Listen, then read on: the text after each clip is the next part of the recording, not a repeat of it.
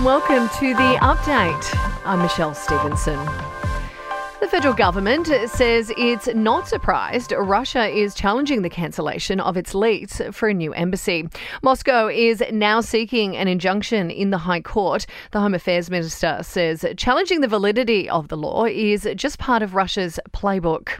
Meanwhile, the PM says a squatter on the site is not a national security threat.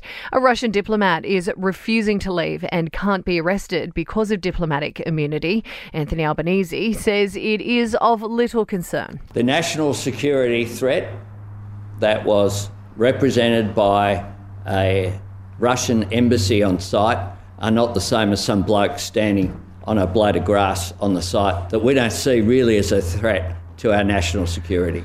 The director of the Titanic movie is drawing parallels between his film and the catastrophic implosion of a submersible with 5 people on board. Debris from the sub missing in the Atlantic Ocean was discovered overnight, confirming their deaths. James Cameron says the tragedy has some similarities to the ocean liner disaster more than a century ago, where the captain was repeatedly warned about ice ahead of his ship, and yet he steamed at full speed into an ice field on a moonless night, and many people died as a result.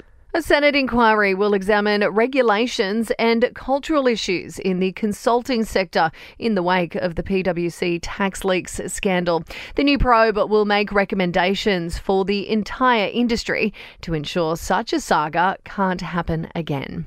A 67-year-old man has been found alive in remote WA after going missing 4 days ago. A land and air search, which was launched Wednesday, located the Victorian man early Friday morning.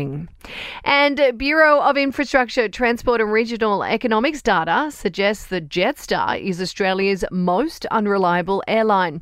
Throughout May, nearly 40% of its flights departed late.